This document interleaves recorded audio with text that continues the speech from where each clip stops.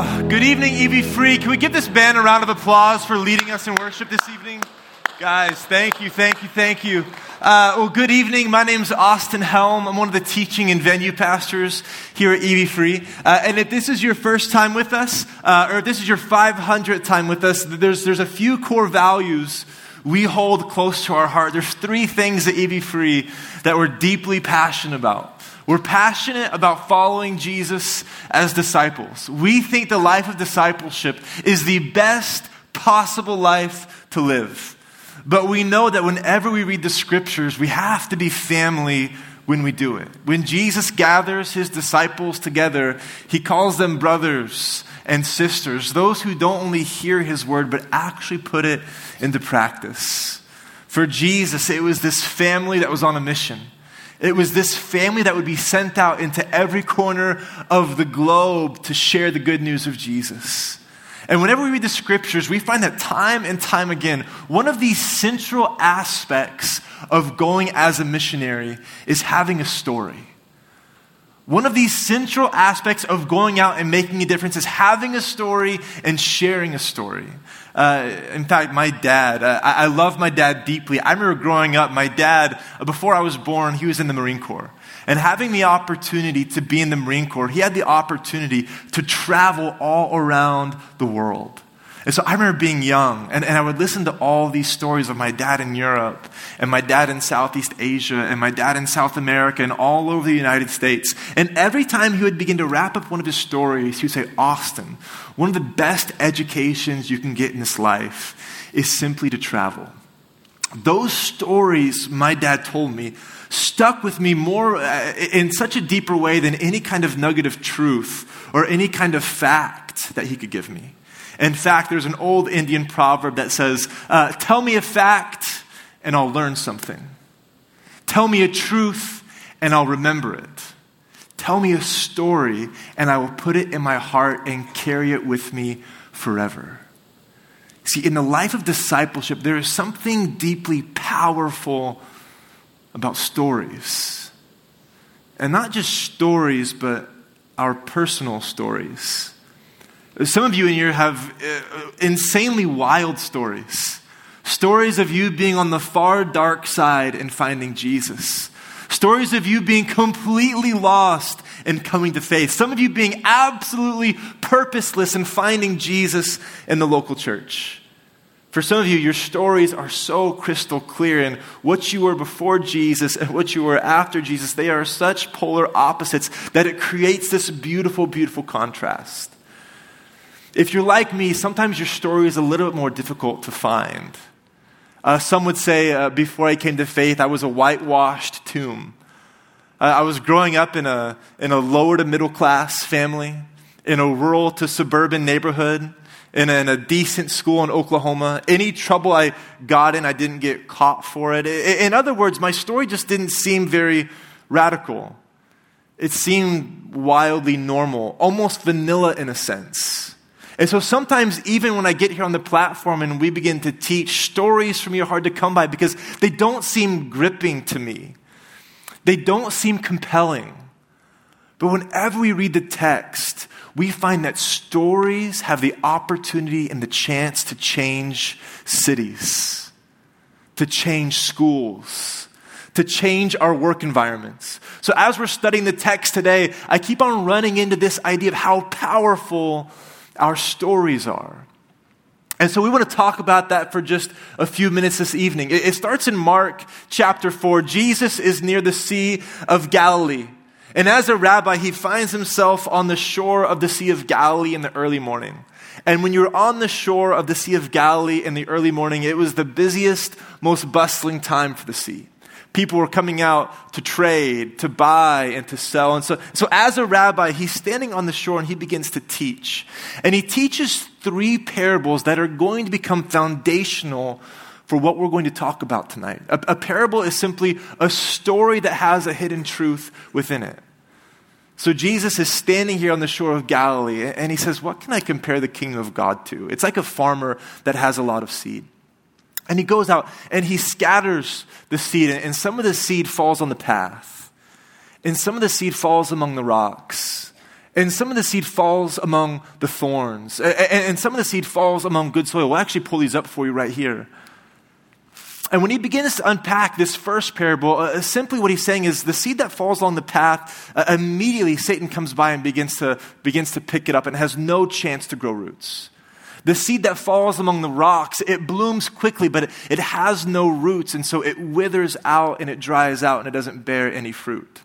The seed that falls among the thorns, it begins to grow, but the worries of this world and the deceitfulness of wealth, they choke out the seed. But there's a small minority of seed that falls on good soil. You see, not all of the seed that scatters takes, but there's a small bit of seed that falls in good soil. And this small bit of seed that takes, it bears fruit. But not just a little bit of fruit that is 30, 60, and 100 times fold. As Jesus tells this story, the crowd around the Sea of Galilee gets bigger. And then he tells this story about a farmer that goes and sows seed. It says he goes out in the day and he throws seed on his land, and then he goes to sleep.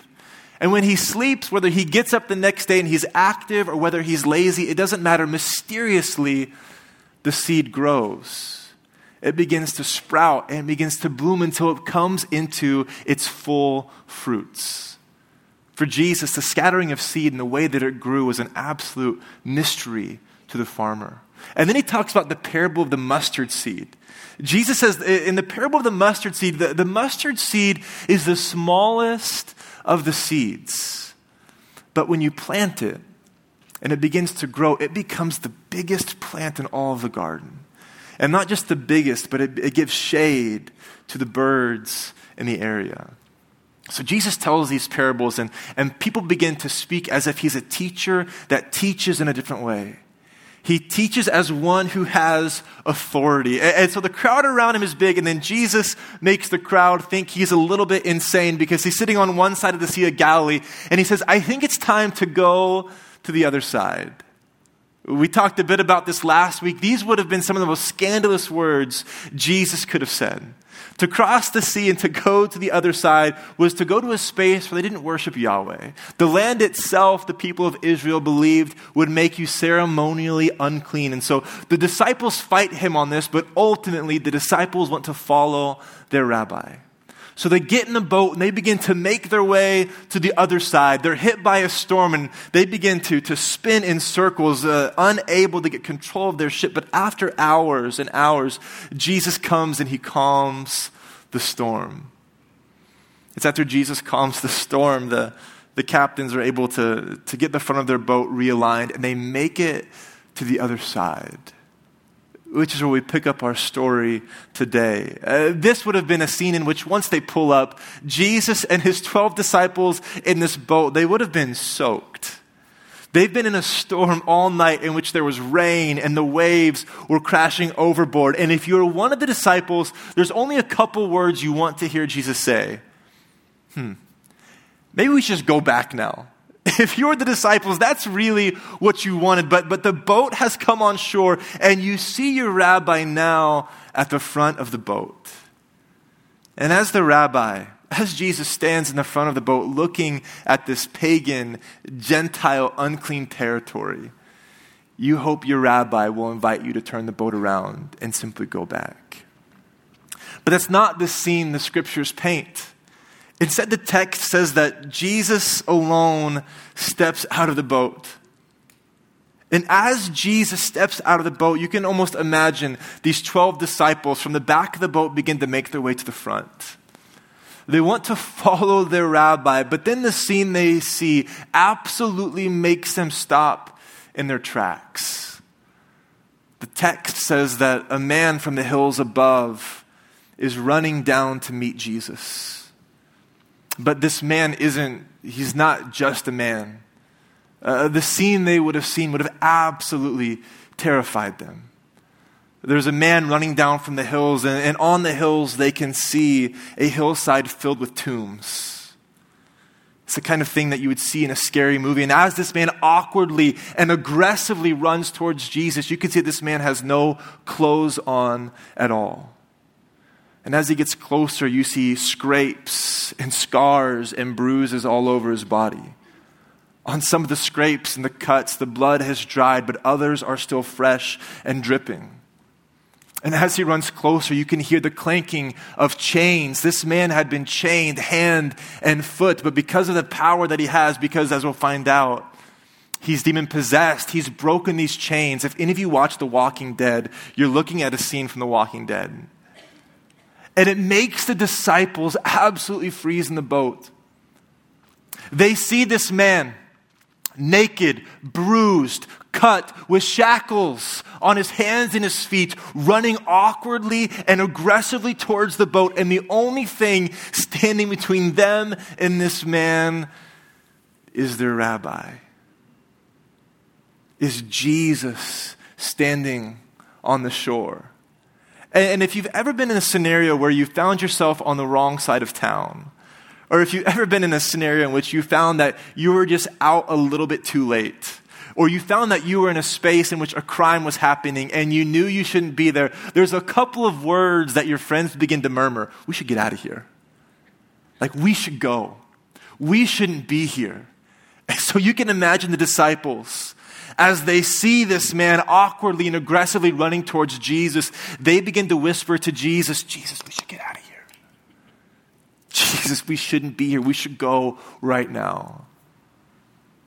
Jesus instead continues to walk, and he meets the man. And as this man is foaming at the mouth, Jesus can clearly see that this man is demon possessed. And so Jesus asks the man, what's your name? And the man replies with something simple. Says, Jesus, what do you want with me, Most High Son of God? Jesus replies again, what's your name? You see, in the first century world, when you were encountering a demon possession or evil spirits, to know its name was, in a sense, to have authority over it. And this man who seems to be demon possessed simply says, all I'm asking is that you don't torture us. Don't send us into the abyss. Please just leave us alone. And Jesus asks again, what is your name? And what this man who is naked and bleeding and bruised with broken chains around his legs and his arms says would send chills down anyone's spine that was within earshot. The man says these haunting words, my name is Legion. My name is Legion, for we are many. You see, in the first century, when you began to talk about demon possession, there was a whole spectrum of it. It was the idea that you could be possessed at times, but not others. You could have one demon at one time, but none at another time. But when this man says, my name is Legion, the ideas of the Roman army come to mind. If you were a part of the Roman army, a legion could have anywhere from 5,000 to 6,000 soldiers in the army. And so this man isn't struggling with the sensation that he has a demon at some points and not at another. Instead, this man, if there was a spectrum from 1 to 10, this man is an 11.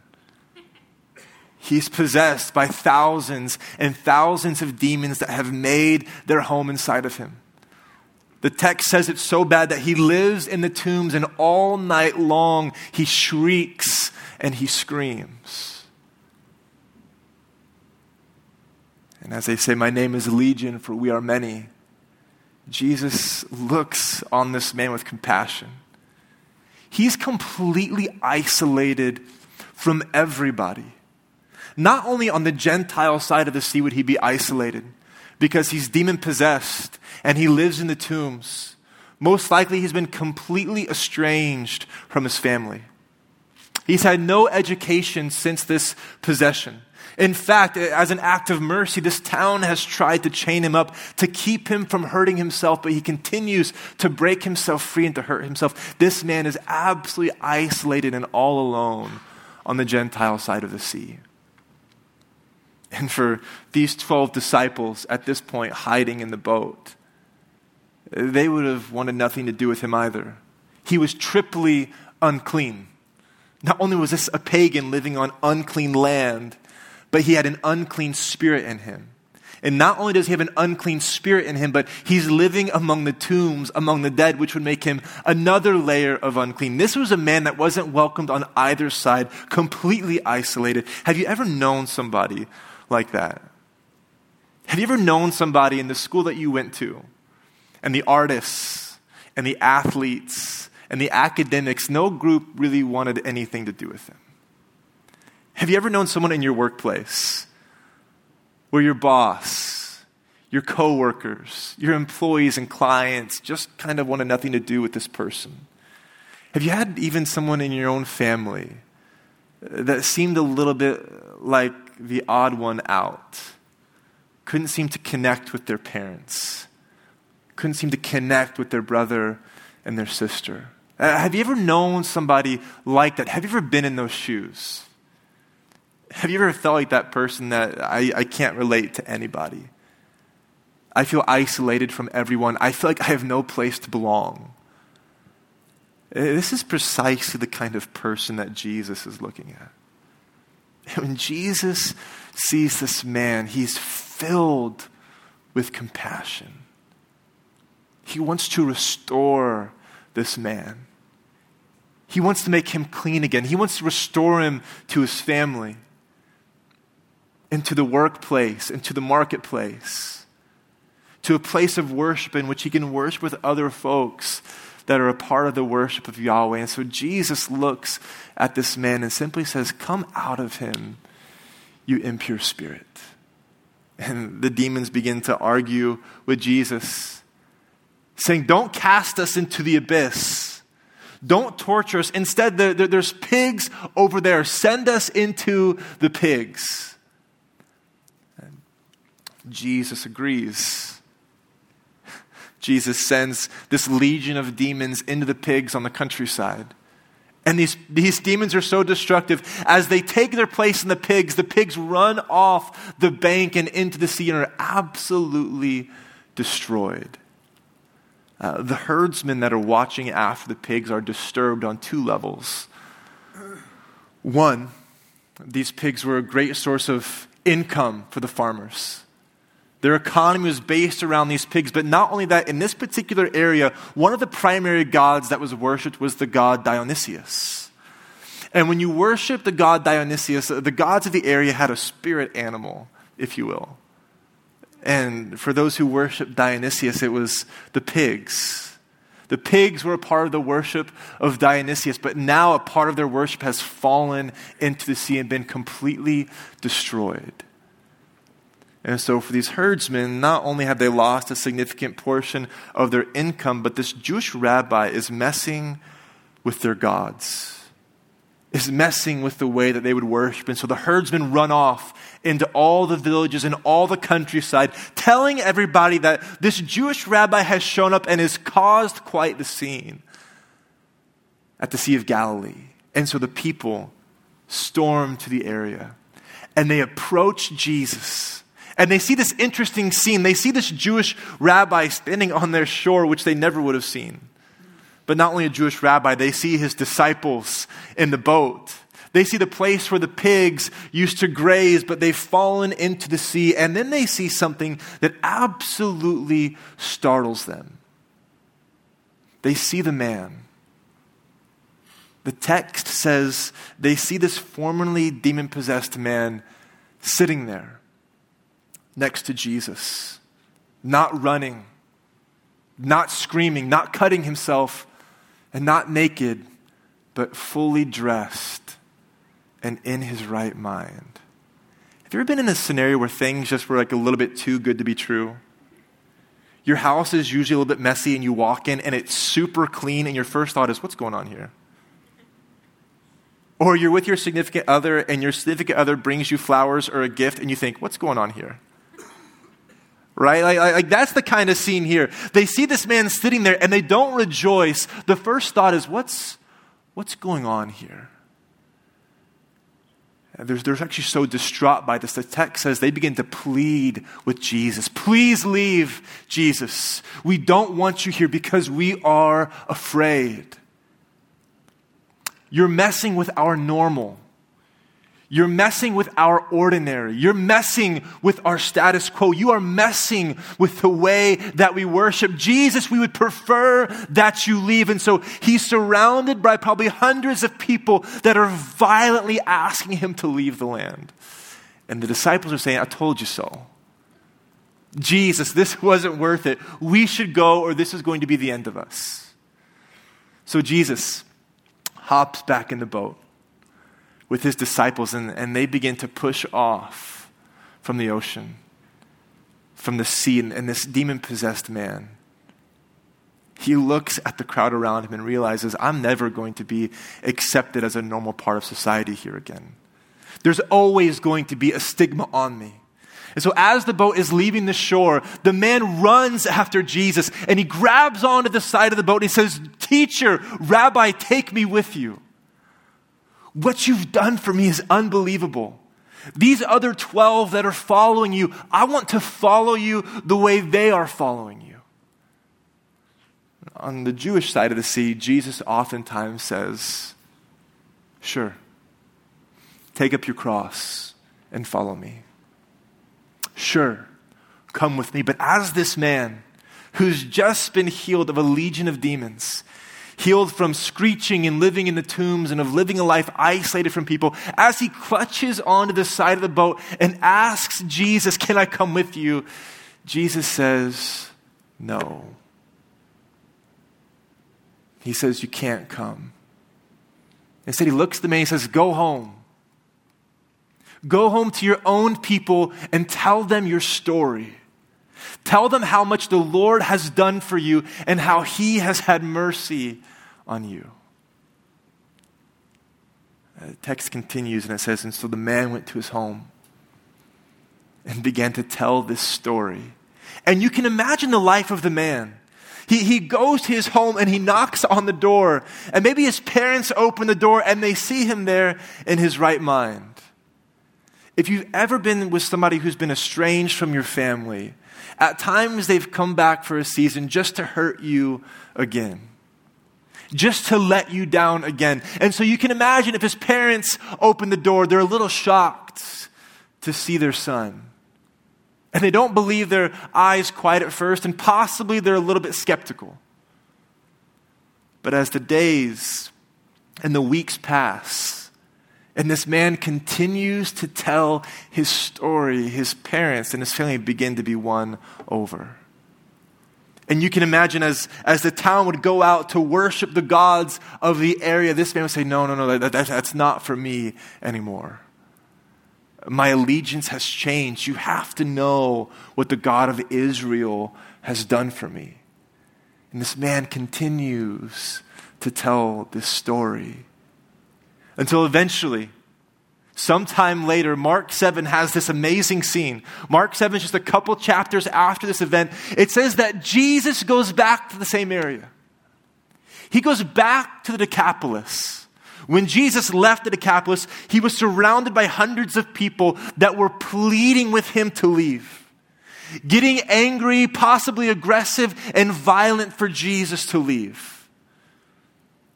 When Jesus shows up on the shores of the Decapolis, he's met by the same kind of scene. Hundreds of people from all over the area pressing around Jesus. But instead of them pleading for Jesus to leave, they're pleading for Jesus to stay. They're bringing Jesus, they're lame, they're sick, they're blind, they're deaf, they're mute, and they're asking Jesus, will you lay hands on our people? Scholars would say that the change of this scene is probably because of this one evangelist. This one sole single evangelist that was left on the other side of the sea, not to raise the dead, not to heal the sick, not to proclaim the good news of a cosmic redemption, but simply to tell his story. This is what the God of Israel has done for me. This is the mercy he has had on me. And because of this one man's story, told about faithfully and consistently, the reputation of Jesus on the other side changes. And you can imagine the disciples at this point. They're going back to the Decapolis and they're thinking, why are we going back? Jesus, we know what happened last time. And when this scene meets them, all of a sudden the parables that Jesus had been speaking about begin to reverberate through their soul. The parables he had taught them just before going to the other side.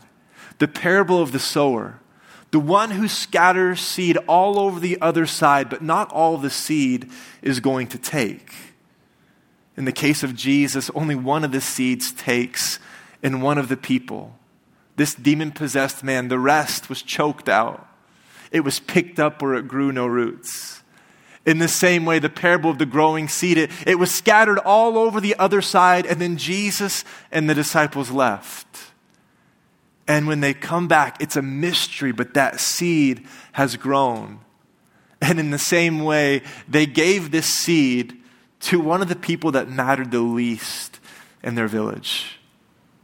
A demon-possessed man, estranged from his family, his friends, and his society. Someone who had no real credibility. The one seed that took was with this kind of a man, but this seed grows into the biggest of the trees.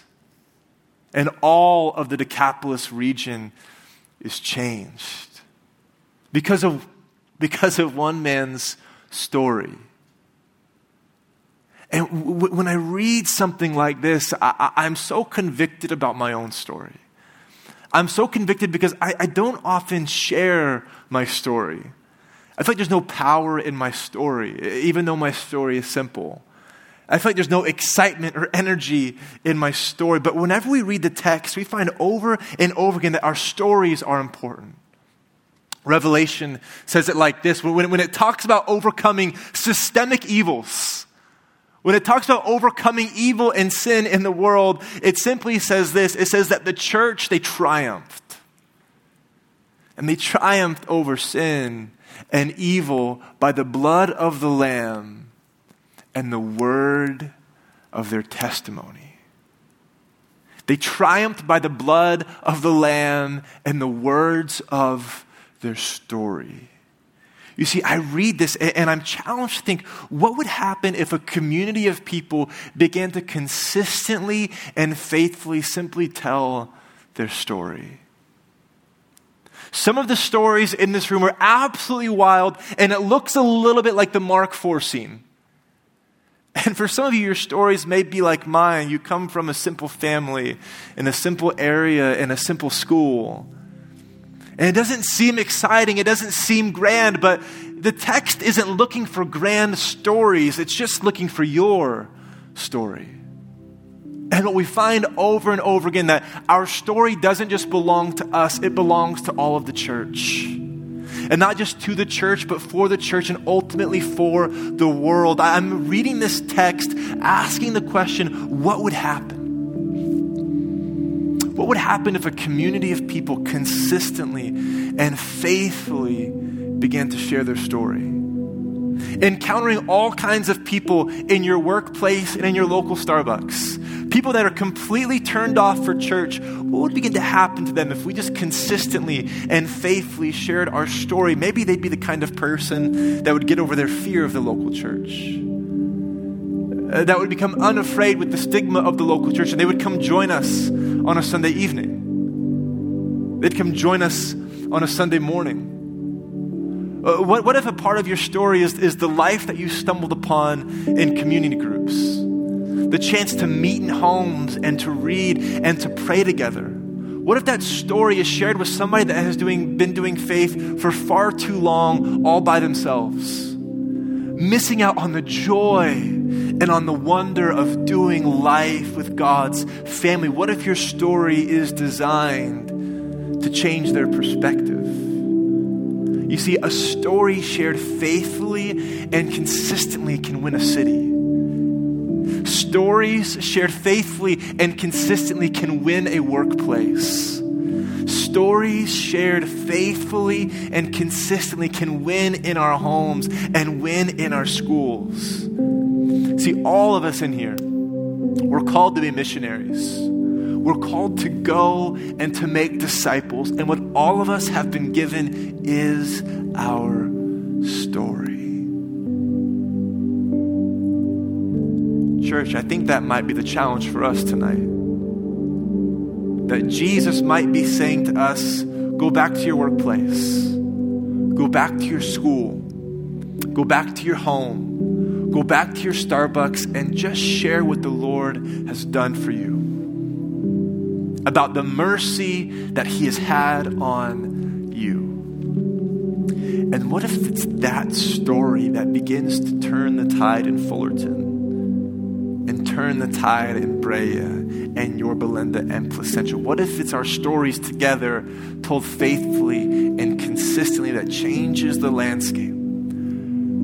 From a place where people are skeptical, indifferent, or distant from Jesus to a place where people are running towards Jesus. If that's what he did for you, I want it to be done for me. What if that's our challenge tonight? To recover our story and to share it faithfully and consistently. Let's pray this evening. Father, we're so thankful in this moment that we are sitting in a room full of stories. Stories of how good you have been. Stories of the mercy that you have had on every single person in this room. When we look around this room, Jesus, our hearts are full. They are filled.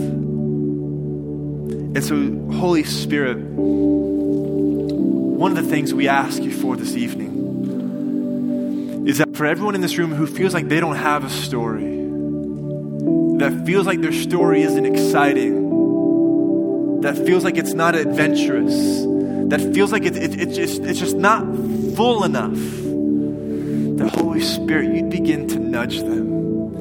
You'd begin to speak to them, and you'd begin to remind them of how powerful their story is. And that you want to use their story for the advancement of the gospel and for the glory of your name. And so, Father, as we worship, we ask you to do this. We ask you to speak to us. It's in your name that we pray. Amen. Let's worship together.